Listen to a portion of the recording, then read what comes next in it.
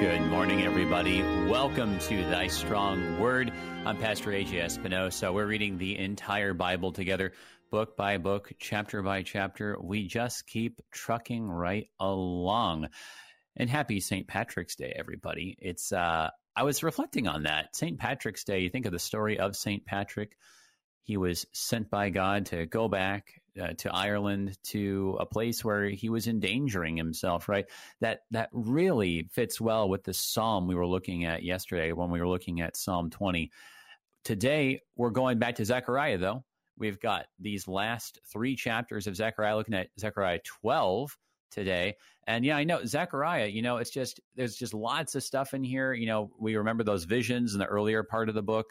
I remember I was just actually talking about, this kind of came up in conversation, really funny way. I was describing something that I was reading out of a Dr. Seuss book to my daughter. And I was describing this very weird creature, 7 fingers on one hand, 4 fingers on the other. And my wife overhears me and she says, "Oh, what chapter of Zechariah is that in?"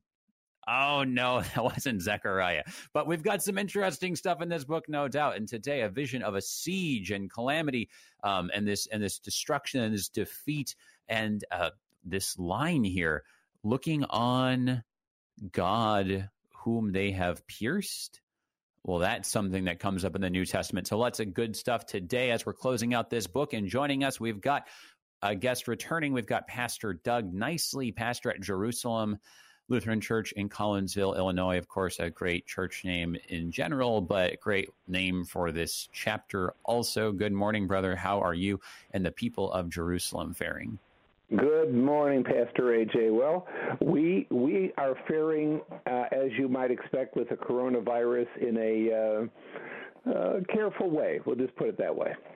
Right. Because of all the issues. We did have church last Sunday, but now we have heard from the national press conference yesterday that they're limiting assemblies to 10 or less. That knocks us out for a couple of weeks, I suspect. Right. It's a real challenge. It's a real challenge. Just so many churches and pastors are grappling with this, of course, to your point that the White House has put the guideline forward of 10. The CDC has 50. There's different considerations to take into account, and can we split up the services? Can we try this out? It's a very complicated and tricky thing. So certainly, just praying for God's wisdom in the midst of all of this. That regardless of how we decide to go forward, that we do so not in fear, but out of love and confidence, right? Right. As you mentioned, Pastor A.J., Zechariah is not a book we normally would do that much reading from, although, as you said, there's a really great quote in this chapter. But what's interesting about this book is that there are some things that really do address the circumstances we're involved in right here and right now. In fact, I just happened to be reading the book of Zechariah in my daily Bible journaling Bible for the last several days, and we just finished up Zechariah today, and I was moved by what was said a few chapters before. And it really seemed to address what it is that's going on in our day and age now. Zechariah wrote, we think, about during the time of Ezra and Nehemiah, and it was a time when the children of Israel were coming back from Babylonian captivity. And Zechariah is talking about what's going to happen once that all is accomplished. Right. Yeah, no, certainly this setting of God's people having returned to the land, but it not being the way it used to be, right? With things certainly not being ideal, things being uncertain, right? Like we've been talking about that, just like how, the authorities, right, were just changing hands left and right. Like one moment it's the Babylonians, and it's the Persians. Then there's a Persian civil war, right? Like, and then it's the Greeks, and it's the Seleucids. I mean, my goodness, it just seems like that kind of uncertainty, right, is something I think to your point, that certainly we can relate to as well. And yet in the midst of all of that, there is this confidence throughout Zechariah that, well, there is still the Lord and his unchanging word. So we gather around that today, and certainly find no small measure of peace there for us. As we turn to the text here, would you say a prayer for us, for everyone listening, and of course just for our nation and our churches everywhere during these times? Lord, we have always acknowledged in one way, shape, or form that it's important for us to be able to know that you are sovereign and you are Lord. That's important. It always has been, as I said. But the problem is that there are times when we have to actually take it more seriously than we normally would. This might be one of them. I thank you for the heritage of people like St. Patrick, who once was a slave in Ireland, escaped, and decided to go back to Ireland again in order to teach the Christian faith to them. Help us to see that you even take us through difficult times, and certainly that was the case for the people who lived in the days of Zechariah. It still is for us today. In Jesus' name we pray. Amen. Amen, amen. All right. Well, let's turn to the text. We got Zechariah chapter 12. This has actually been a very helpful way to do this. If we just read just the first verse, and then just pause right there to kind of say, okay, this is how this new chapter is getting introduced. Well, now what does that mean about, what the previous chapters were saying? And have we jumped forward in time by a significant amount? Have we gone back in time? It's just like a flashback. So it's kind of helpful just to read that first verse and then kind of ask where we find ourselves situated. So let's just read Zechariah chapter 12, just verse 1 here. The oracle of the word of the Lord concerning Israel. Thus declares the Lord, who stretched out the heavens and founded the earth and formed the spirit of man within him. Okay, so right away, I think the thing that jumps out at us is that second word, oracle, or in the 2007 edition of the ESV, burden. And we've talked about that a little bit before here in Zechariah and elsewhere, but it's striking in Zechariah because the last time that we had the word oracle or burden was back in chapter 9. And those are the only two instances here. So that's kind of interesting for what that might mean for this last section and its relation to what was before, right? Mm-hmm. It does, and I think what he's trying to do is he's trying to prepare God's people for something that is going to come, but something that is going to come rather immediately. This is not some sort of prophecy that's going to happen centuries in the future for the original listeners. This has to do with the people who are there in Jerusalem, who he is writing to at that moment. Yeah, I agree that there is really burden. What's that? It's a heavy burden too.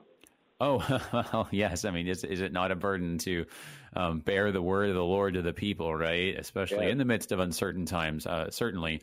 So these oracles, I agree with you that as difficult as it can be to try to locate, there really is, I believe, a sense that there is something going on for the people he's talking to in that time. And then also, what we have later in the life and work of the Lord Jesus. And then, of course, even later in the life and work of the church, that, we have all three levels. And I really do agree that it is helpful to not neglect that first level, that, that thing that happened kind of like in the lifetimes of the people being addressed, right? That there is like something, right? Yeah, it's right. That there is something there, and actually taking a look at the historical side helps us actually understand then the second and the third levels of interpretation better. Kind of gives us something to anchor things onto and complete the analogy with, right? Right. So that's where we're headed, and you can see that right away. He's talking about things that these people really need to pay attention to because it's coming and it's coming soon. Right. Well, and so this is interesting then. So you have these two oracles in Zechariah. You got, the series of visions as the first part of the book, and then you got these two oracles. And we talked about this, how, when you look at that oracle that began in chapter 9 and ran all the way through chapter 11, there's lots of different interpretations about what time that's referring to. Oh, my goodness. I mean, you look over the history of interpretation. A lot of people have said that this refers to the exile itself, right? That siege of Jerusalem. And so they continue on that line here. A lot of people, as we were looking, pointed at things, references, for instance, to the Greeks, right? Back in chapter 9, right? A lot of the descriptions in chapter 10 and 11 that seem to describe what was happening later under the Macedonians and then the Seleucids, right? So, I mean, there's lots of different ways that people try to make sense of this stuff. It is interesting to think of it, especially the last thing that we read in chapter 11, the worthless shepherd is the one who is mentioned, right? Woe to my worthless shepherd who deserts the flock, right? This is that last thing that we read in chapter 11. Interesting to consider that this might be following on the heels of the ascent of a bad leader in Israel's history. Might this refer to the times of, for instance, Jason, the corrupt high priest who is described in significant detail in Maccabees, in Fourth Maccabees, really, who sold out the people to Hellenization and the Seleucids. There's a few different things that people have suggested over time, and it is interesting then to try to see, maybe that's what chapter 12 is talking about then. Well, that's what it talks about to begin with, but as I've mentioned before, and we've made allusion to it a couple of times now, the prophecies in the Old Testament also tend to go into what I call prophetic exaggeration. Now, I'm not using the word exaggeration in a negative sense. Right. What I am saying is that they're talking about something that's happening then that has a greater significance in the coming of the Messiah. Right. That's a good way of putting it, right? The perspective is different. The terms are different, right? It's like you're kind of looking out on this landscape, and the sizes and the shapes of things they look a little bit different. Or the sizes and the scale is maybe exaggerated. Like you said, not in a bad way, but for a particular purpose. It's a different kind of perspective, right? Yes. So let's go ahead and read then what the first part of this oracle is and see if we can make sense of it. So picking it up at verse 2, behold, I am about to make Jerusalem a cup of staggering to all the surrounding peoples. The siege of Jerusalem will also be against Judah. On that day, I will make Jerusalem a heavy stone for all the peoples. All who lift it will surely hurt themselves, and all the nations of the earth will gather against it. On that day, declares the Lord, I will strike every horse with panic and its rider with madness. But for the sake of the house of Judah, I will keep my eyes open when I strike every horse of the peoples with blindness. Then the clans of Judah shall say to themselves, the inhabitants of Jerusalem have strength through the Lord of hosts, their God. All right. So just pausing here. Very striking. Or he's describing a siege, right? A siege on Jerusalem. And as we were saying, Jerusalem was sieged, several times. We'll put it that way in its history, Absolutely. Right? not any strangers to sieges, but so the city's under siege. And what ends up happening, at least in the prophecy, what's being said, right, is that God's going to save Jerusalem by striking the horses and riders with panic and madness. And that also, when we read that, we think to ourselves, that also doesn't sound like the only time that would have happened, right? This kind of striking the horses with panic and madness. That seems to go all the way back to Egypt. It does. But that's the idea behind winning victories in the biblical sense. It usually had to do with military might and power. And as you studied in Psalm 20, it says, some nations boast of their armies and weapons, but we boast in the name of the Lord our God. Those nations will fall down and collapse, but we will rise up and stand firm. This time I'm reading from the New Living Translation because sometimes that's helpful. What it tells us is that God can win victories, even great victories over enemies, but he doesn't always use armies to accomplish that. He uses other things. Right. Well, and we saw that certainly back in Isaiah when it was talking about the siege, right? Or, the would-be siege of the Assyrians coming up to Jerusalem. And then what happens, right? I mean, it says there in Isaiah that, God, he causes he causes some kind of disaster in the Assyrian camp, right? So whatever it is, some kind of plague or something, we talked about, there's some mention of perhaps like some kind of infestation, right, that causes some outbreak of disease. I mean, whatever the case was, he sends them into disarray, right? It says that also he puts a rumor in their ears, right? And so they hear about trouble and civil war on the home front, and they're so for various reasons, God is able to basically just fill them with fear and panic and dread, and they just call the thing off. So, I mean, you see that happen, that again and again, that God, as you were saying, works through all kinds of ways, through the armies of the earth and through natural disasters, and even through, just fear in the mind. So, I mean, God is over all of it. And I think in this case, the reference to blindness might have something to do with what we would call a natural disaster. We have no idea what that might be, but at the very slightest, that means that those who are trying to invade Jerusalem realize that they have taken on a bigger burden than they can carry. Right. Yeah, no, certainly. And we've seen that, of course, too, right? That when the people of Israel were crossing the Red Sea, there was this intervention of the cloud of God's presence, right? And they couldn't see each other all over again, right? It was like the plague of darkness almost all over again. And right, so you see that, and as you said, what exactly does this refer to? Was it like a big thick cloud, right? Was it some kind of natural disaster, right? I mean, something weird kind of in terms of the weather, or what you had going on in the sky, unclear, right? But at the end of the day, right, God is going to be the one who brings about this extraordinary victory, so that Jerusalem and Judah are going to overcome the odds that are stacked against them. Yes, the odds are stacked against them. It looked like they were going to be overpowered. But it's important for people in Zechariah's day to remember the history. And he'll make reference to that in a little while, about the history of Israel and what God was able to accomplish through those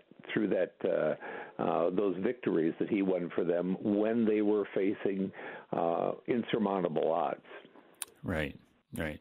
Well, let's go ahead and take a look here at the second part of this of the first half. I mean, the chapter kind of is, if you look at just at the ESV headings, it's kind of like in two halves. You got through verse 9, right, where it seems to really be focusing on this gathering of the nations versus Jerusalem, and then there's this turn, right, when it's talking more about this, the line that we just alluded to earlier about that gets quoted in the New Testament. So let's go ahead and take it through verse 9 here then, picking it up at verse 6. On that day, I will make the clans of Judah like a blazing pot in the midst of wood, like a flaming torch among sheaves. And they shall devour to the right and to the left all the surrounding peoples, while Jerusalem shall again be inhabited in its place in Jerusalem.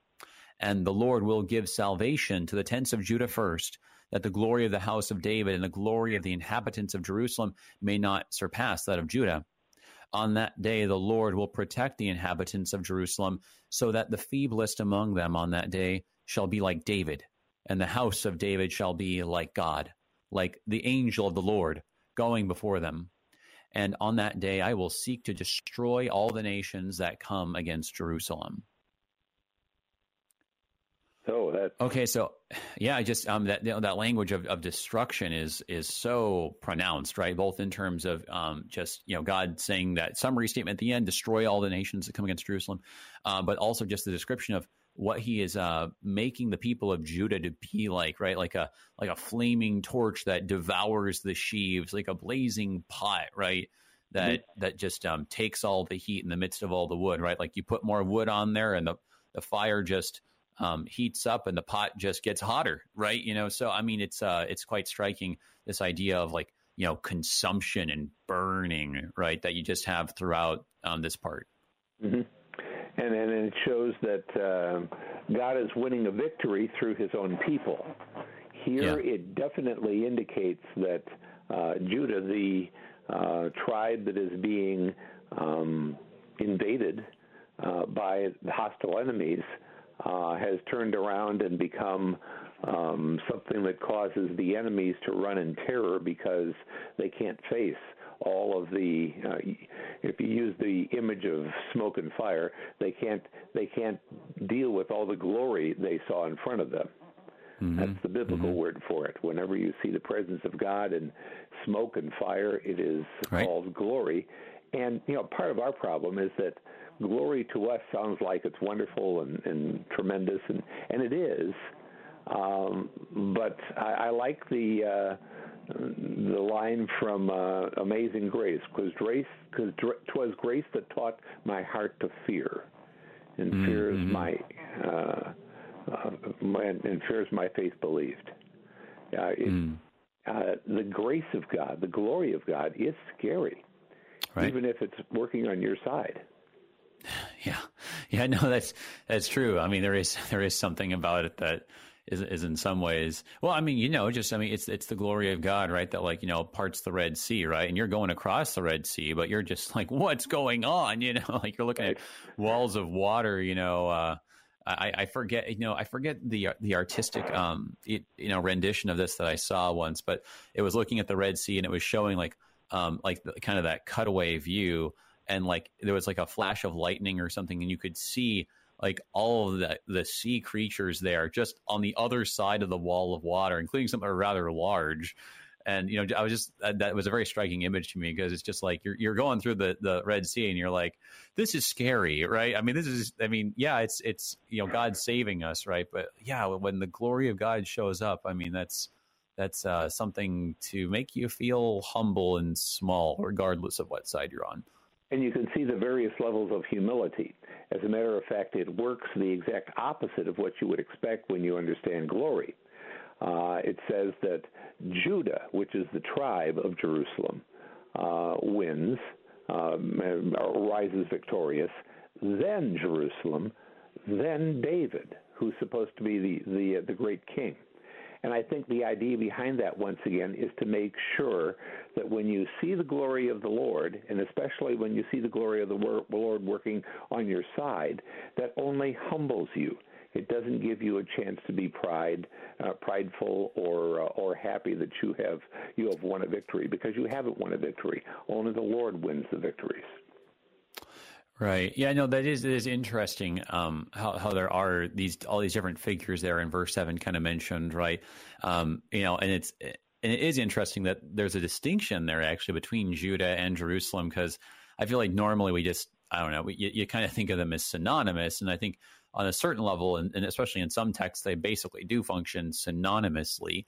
Yeah. Though, having gone through Joshua not too long ago, we remember that technically Jerusalem was in the allotment of Benjamin, right? So when you think about that, you're like, oh, okay, well, so there is a little bit of that. And of course, we just think of, in the New Testament, of course, right? It wasn't Paul, like of the tribe of Benjamin, if memory serves, right? So there were people who actually were tracing their ancestry still. But, point being anyway, that in the midst of all of these things, right, God's making sure that no one gets too big a head on their shoulders, right? And we remember that ultimately, right, it's God who has won the day here. We got to pick that thought up when we get back from our break here, but we're going to do our break for just a moment here. Everybody hang with us, looking at Zechariah chapter 12 on Thy Strong Word. Be right back.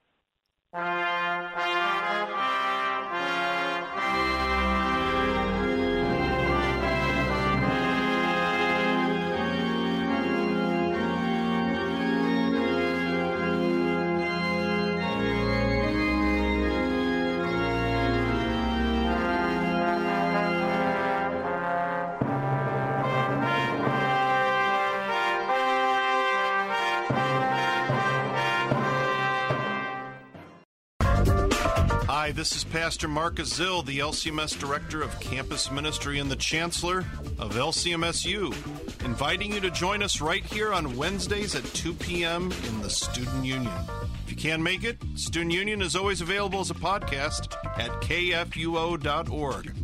Learn more about LCMSU at lcmsu.org. And remember, college is tough. You need Jesus. We'll help. Wednesday afternoon at 2 on KFUO. Hi, I'm Pastor Mark Hawkinson with an invitation for your LCMS congregation or organization to become a Church of the Week for a gift of just $595. If you would like, you can split that into monthly gift payments. Also, if you commit to be a Church of the Week between now and Easter, in addition to 30-second announcements and your pastor or leader being on one of our programs, we will give you, for your pastor, a beautifully bound Luther's Small and Large Catechisms, compliments of worldwide KFUO and Concordia Publishing House in St. Louis. This small and compact volume has Luther's seal on the front. The pages are gold-edged, and the inside print is plenty large, even for an older person like myself. So contact me to schedule your week. You provide the information for the 30-second spots, and we'll produce them for you. Our thanks to CPH for partnering with us. Call 314-996-1520 to schedule your week today.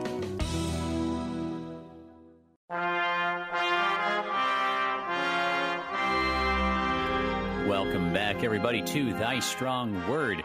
We're looking at Zechariah chapter 12 here, and this section here, whatever is going on, God has given victory to his people. On a certain level, this is talking about something historically, but then, as we were just saying, there are these other levels, and that other level is going to become very apparent in verse 10 that we're about to read. We're joined today by Pastor Doug Nicely, pastor at Jerusalem Lutheran Church in Collinsville, Illinois. I want to make sure to invite our live listeners. If you do have a question for me or Pastor Nicely, give us a call, 1-800-730-2727, or if you're in St. Louis, 314-821-0850. Or you can always send an email to kfuo@kfuo.org. Any thoughts, comments, observations, or questions you might have for us about Zechariah chapter 12, stuff we're looking at today. Also want to make sure to thank our underwriters at the Lutheran Heritage Foundation. Thank you guys for your support. It's so great that we're doing this in a time when everybody, a lot of people anyway, are having their lives and schedules disrupted, but maybe they can check out the podcast or they can listen online streaming. Thank you for your support, guys. Lutheran Heritage Foundation, lhfmissions.org. So, but before we leave this section, the last thing I wanted to comment about was, so you got all those different images, right? You got the, the blindness, the madness, the panic, right? You've got the kind of fiery, consuming language, right? But there's also this other one, which I thought was kind of interesting. This was back in verse 3. On that day, I will make Jerusalem a heavy stone for all the peoples. All who lift it will surely hurt themselves. Mm-hmm. I mean, that's such an interesting image, right? I mean, it's this kind of immovable object, right? Kind of image. I don't know. It popped into my head. You think of like legends that we have, like King Arthur and the Sword and the Stone, right? And like how everyone's like coming up and everyone's going to try to pull this sword out and everyone's like going to break their back or at least, pull something, but not the sword when they give it a try. It kind of reminds me of, back in the book of Daniel, actually so much of this second half of Zechariah, the stuff that seems to perhaps deal with the Greeks and the Seleucids, really reminds me so much of Daniel. And when we have that image, right, mm-hmm. in Daniel of the different, the statue of the different parts of material, right? There's like the head of gold, and then like the chest of like silver, and then below that, like there's bronze and then iron. But then like what happens, right? After all of that, you see this, then you have this part of the prophecy that this is back in Daniel chapter 2 we saw, right? That then there is this, what's it say, right?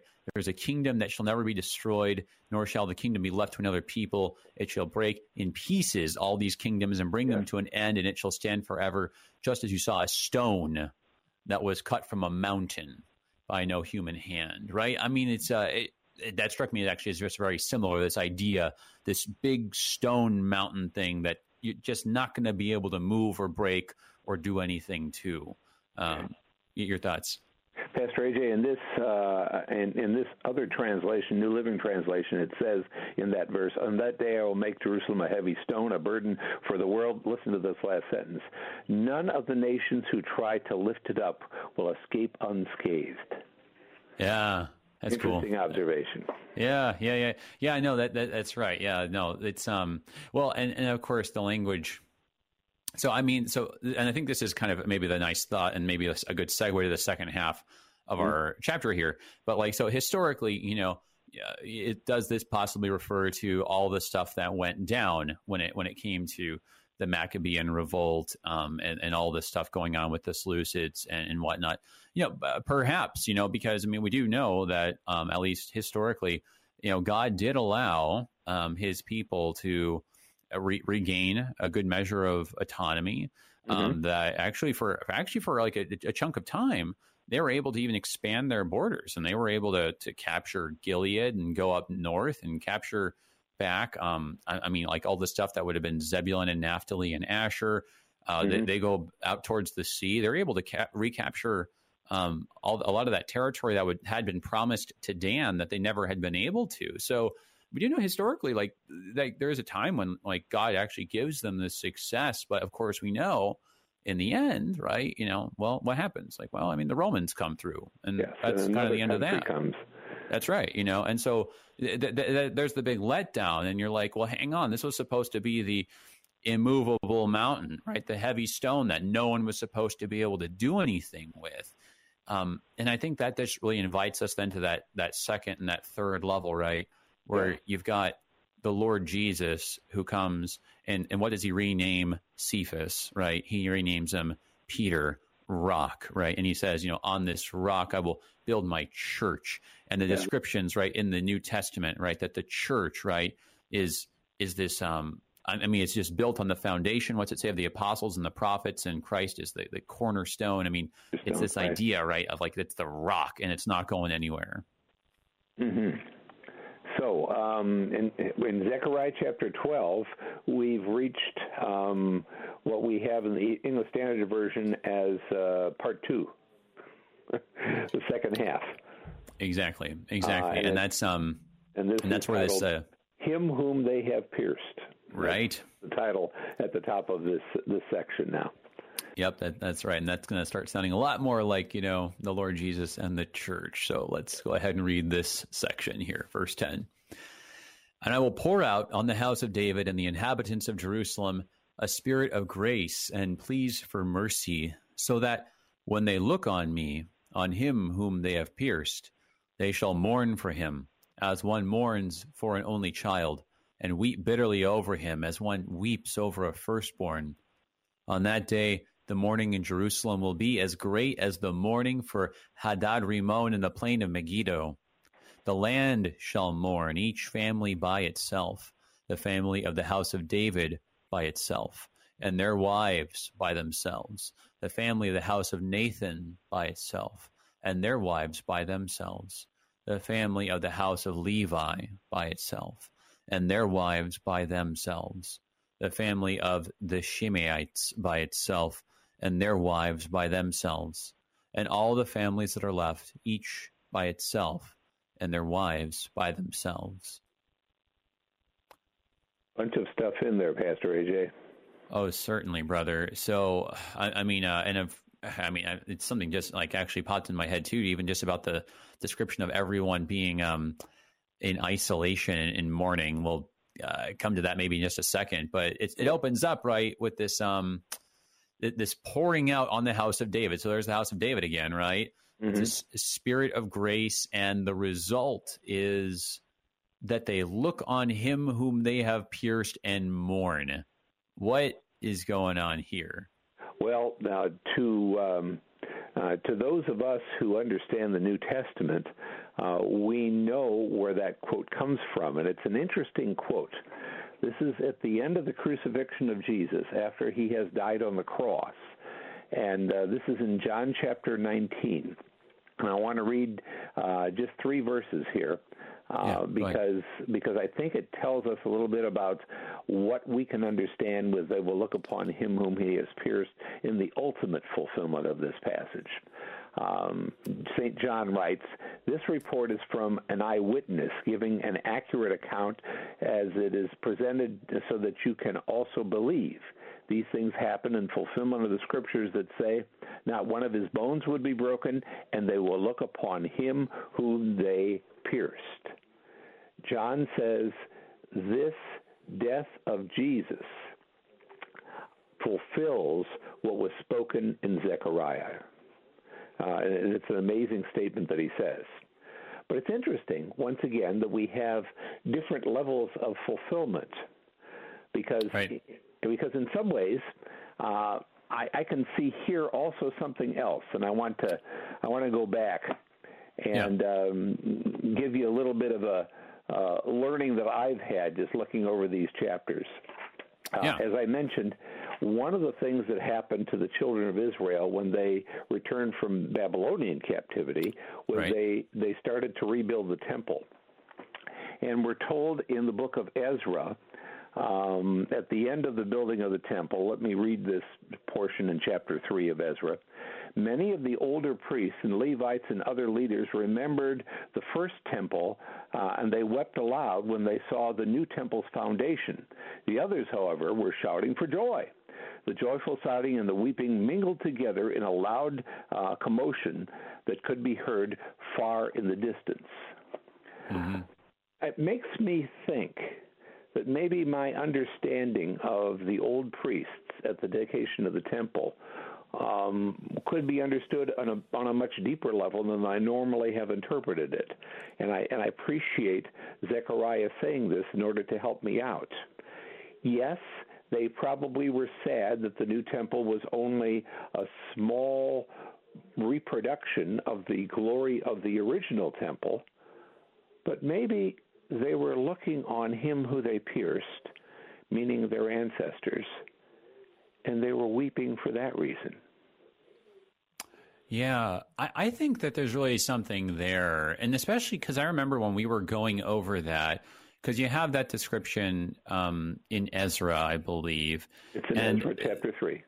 Right. And the description, if I recall, when you actually go and compare the measurements, seems to imply that the temple was actually being rebuilt. Even, I mean, at least I think in the order that you have there in the letter from the Persians, to be built like twice as tall as it was before.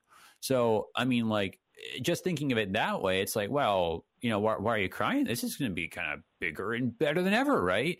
But to your point, though, right? Like this is just, of course, what Paul says in his letter, where he says, yeah, but the thing is, if I rebuild what I myself have torn down, I mean, I'm condemning myself, right? I'm just proving the fact, right, that I messed up and made this mess to begin with, right? So just the very act. Go ahead. They remembered that, and that fits so well with the rest of Zechariah chapter 12. Yeah, which we'll get to in a minute. That's right. No, I totally agree with you. That just so yeah, it's like, oh, hey, look, yeah, God's given us the victory, and hey, look, we've been spared, right? But just the very act of all of this, what does it demonstrate? It's like, well, why did all this need to happen, right? Would we have even been in this situation, right, had we not rebelled in the first place, right? And that's, yeah, I agree. So you have that level there. Yeah, I mean, just while we're on this first part here, looking at like the bit about whom they have pierced, right? It's interesting, something that I hadn't noticed until actually going through this go round of reading it for Thy Strong Word. This is similar to the language that we had back in Zechariah chapter 2, because there you have God as the speaker, and he is actually describing this idea that he is the one who is being injured, right? And that was back in Zechariah chapter 2, where it says there in verse 8, "For thus said the Lord of hosts, after his glory sent me to the nations who plundered you, for he who touches you touches the apple of his eye. Right. And so there's this idea that like when God's people have been, there's this image of like, poking in the eye we talked about, right? Or being stabbed or pierced, or whatever the case is.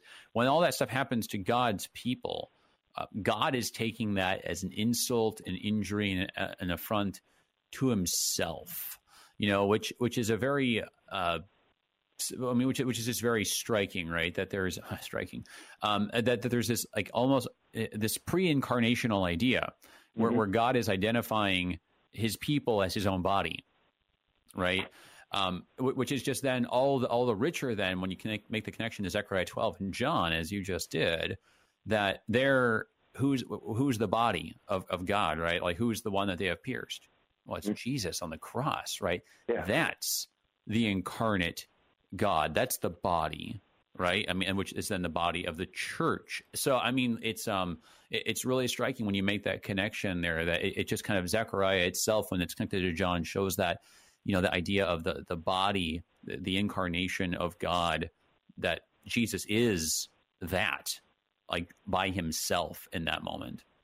And he gave his life for the people. So in some ways, what we mourn is God's salvation at the same time. Yeah. And part of it has to do with our response to realizing this and what we do. Here's a quote from old 19th century theologian Charles Spurgeon. A great mistake is very common among all classes of men. It is currently believed that we, first of all, are to mourn for our sins and then to look by faith to our Lord Jesus Christ. Most persons who have any concern about their souls but are not as enlightened by the Spirit of God think that there is a degree of tenderness of conscience and hatred of sin, which they are to obtain somehow or other. Then they will be permitted and authorized to look at Jesus. Now, you will perceive that this is not according to the Scripture. For according to the text before us, men first look upon him who they pierced, and then, but not until then, they mourn for their sin. Isn't that interesting? Yeah. Yeah, no, just reminds me, of course, reminds me of like the centurion, right, who's up there and he looks at him and it's after everything's said and done. And he's like, well, I'm depending on whether you're in, which book of the Bible you have, like if you're in Luke, he looks up and he's like, right. This man was innocent, right? Or, this man was Son of God. But I mean, like in the end, it's just like when you see that then that's when you get this when you're moved, right? And that's like, of course, what the Gospel of John is all about, this idea that, in the same way that when there was that bronze serpent lifted up in the wilderness, and when you looked at it, right, how that changed your situation, right? When you looked at it back in the wilderness, that meant that you were not going to die at the result of that venom, right, that had been put into you. Similarly, it's when you look up at the Son pierced on the cross that you look up and then, you may die once, but not the second death, right? Like that sin, it's in you, but it's not necessarily going to have its way with you anymore. There's a change that happens when you look up at Jesus. Right. And they will, but then they will mourn for their sins because they can see what has been done for them. Yeah. And that I think Spurgeon's comments are interesting in that way too. We look upon him who is pierced, and we do that whenever we see the cross above our altar, and many of our crosses have the suffering Savior on the cross. Yeah. At that moment, we realize the payment that has been made for our sins, and that's what gives us the victory. Right.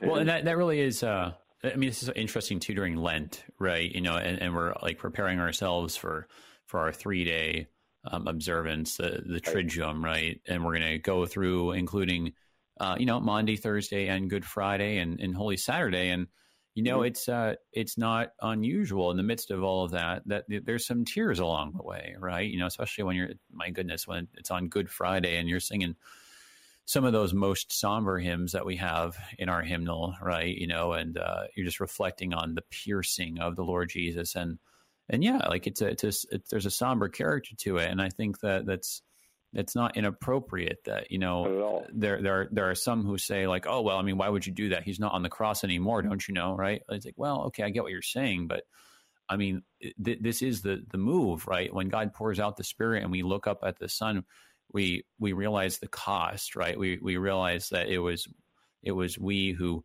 did that to him, and that it's really because of the power of the Holy Spirit that we can actually feel bad and remorseful, right? I mean, because the world, I mean, without the movement of the Spirit, just looks up and says, you know, yeah, well, that's what he got, you know, that's what he deserved, and you know, that's how it had to be, or whatever the case is. I mean, it can be very cold, the reaction.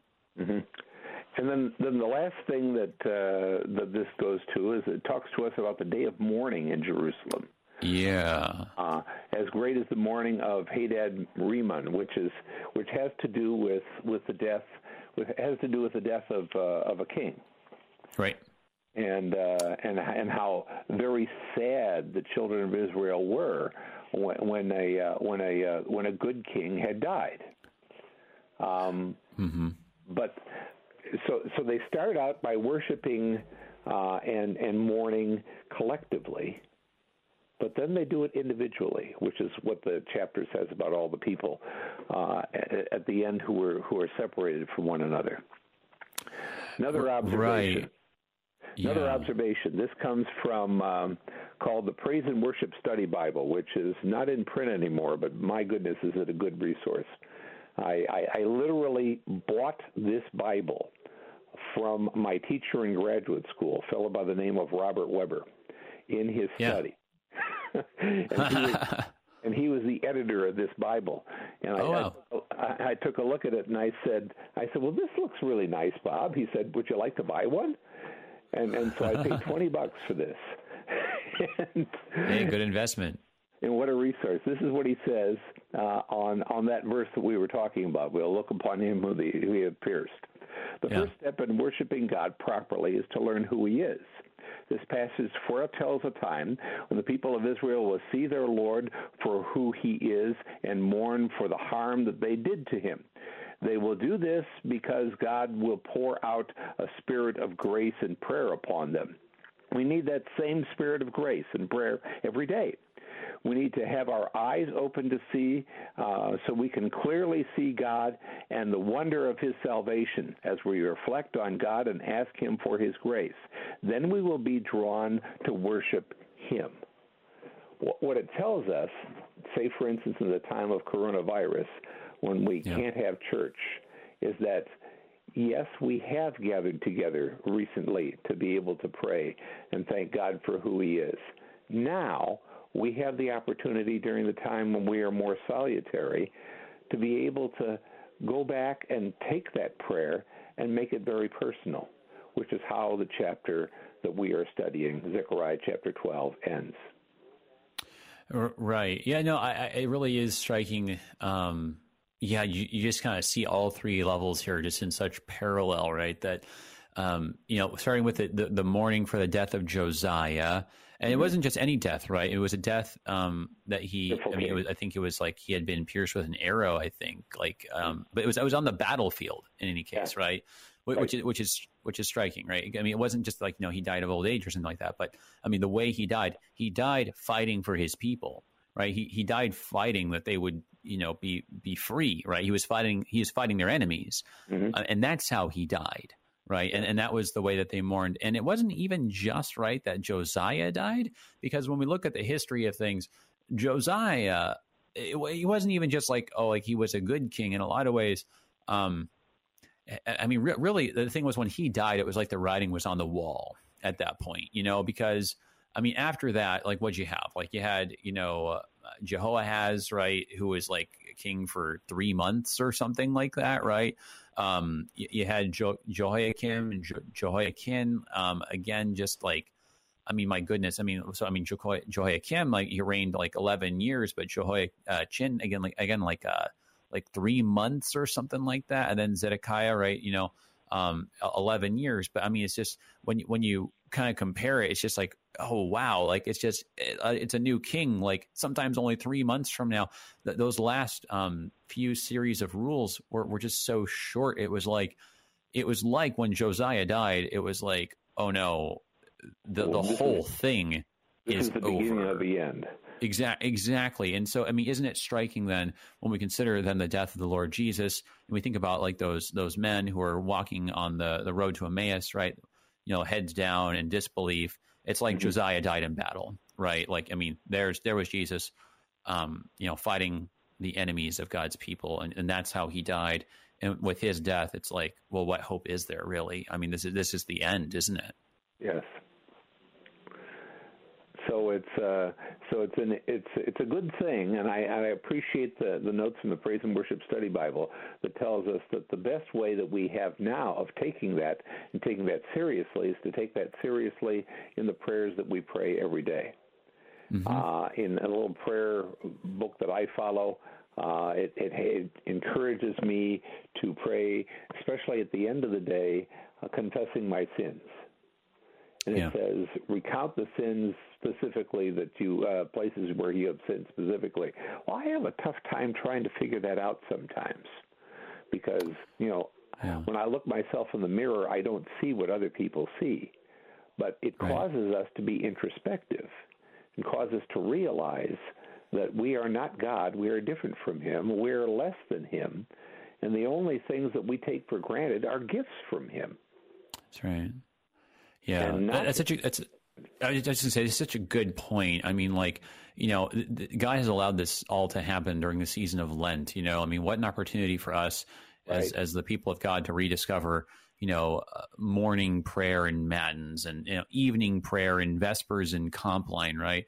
The confession of sins, right, that you have in Compline, that close of the day service, right? Yeah. That maybe we are all separated, right? But isn't it interesting here, as the people are separated and mourning by themselves, right? They're all mourning the same thing. They're all mourning together in spirit. I mean, we as the church, we're separated, but we should be praying more fervently than ever together in spirit during this time. Yeah.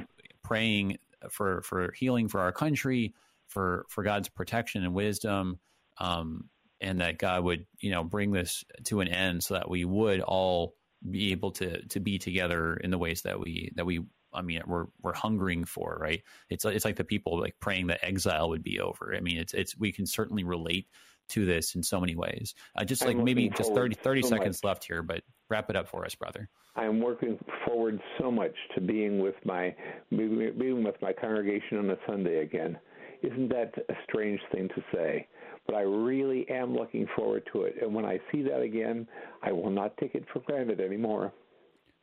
That's right. Amen, brother. I mean, God does work good through this evil. And I mean, I think that we're just appreciating all the more the body of Christ. We're just looking at, right, that the one who they have pierced, the one who, because he was pierced, has made us into his one body through his sacraments of baptism and the Lord's Supper. Thank you so much, brother, for joining us today, walking with us through this chapter 12 of Zechariah. God be with you and the people at Jerusalem. And blessings on the rest of this Lenten tide, and that we may celebrate in spirit together the joy of the resurrection. Absolutely. Everybody, that was Pastor Doug Nicely, pastor at Jerusalem Lutheran Church, Collins Hill, Illinois. Moving on to Zechariah chapter 13. It gets better. Just more and more stuff that gets picked up in the New Testament, more and more pictures of the Lord Jesus in this Old Testament book. So take a look at that. Check out the old episodes on the podcast already if you haven't, in whatever podcast app you use. Till next time, everybody, I'm Pastor AJ Espinosa. Peace. You've been listening to Thy Strong Word, produced by the Lutheran Church Missouri Synod Office of National Mission in cooperation with Worldwide KFUO, the official broadcast ministry of the LCMS. Your support is vital for this program to continue. You can make a gift safe, secure, and easily online at kfuo.org. Thank you for listening and supporting Thy Strong Word.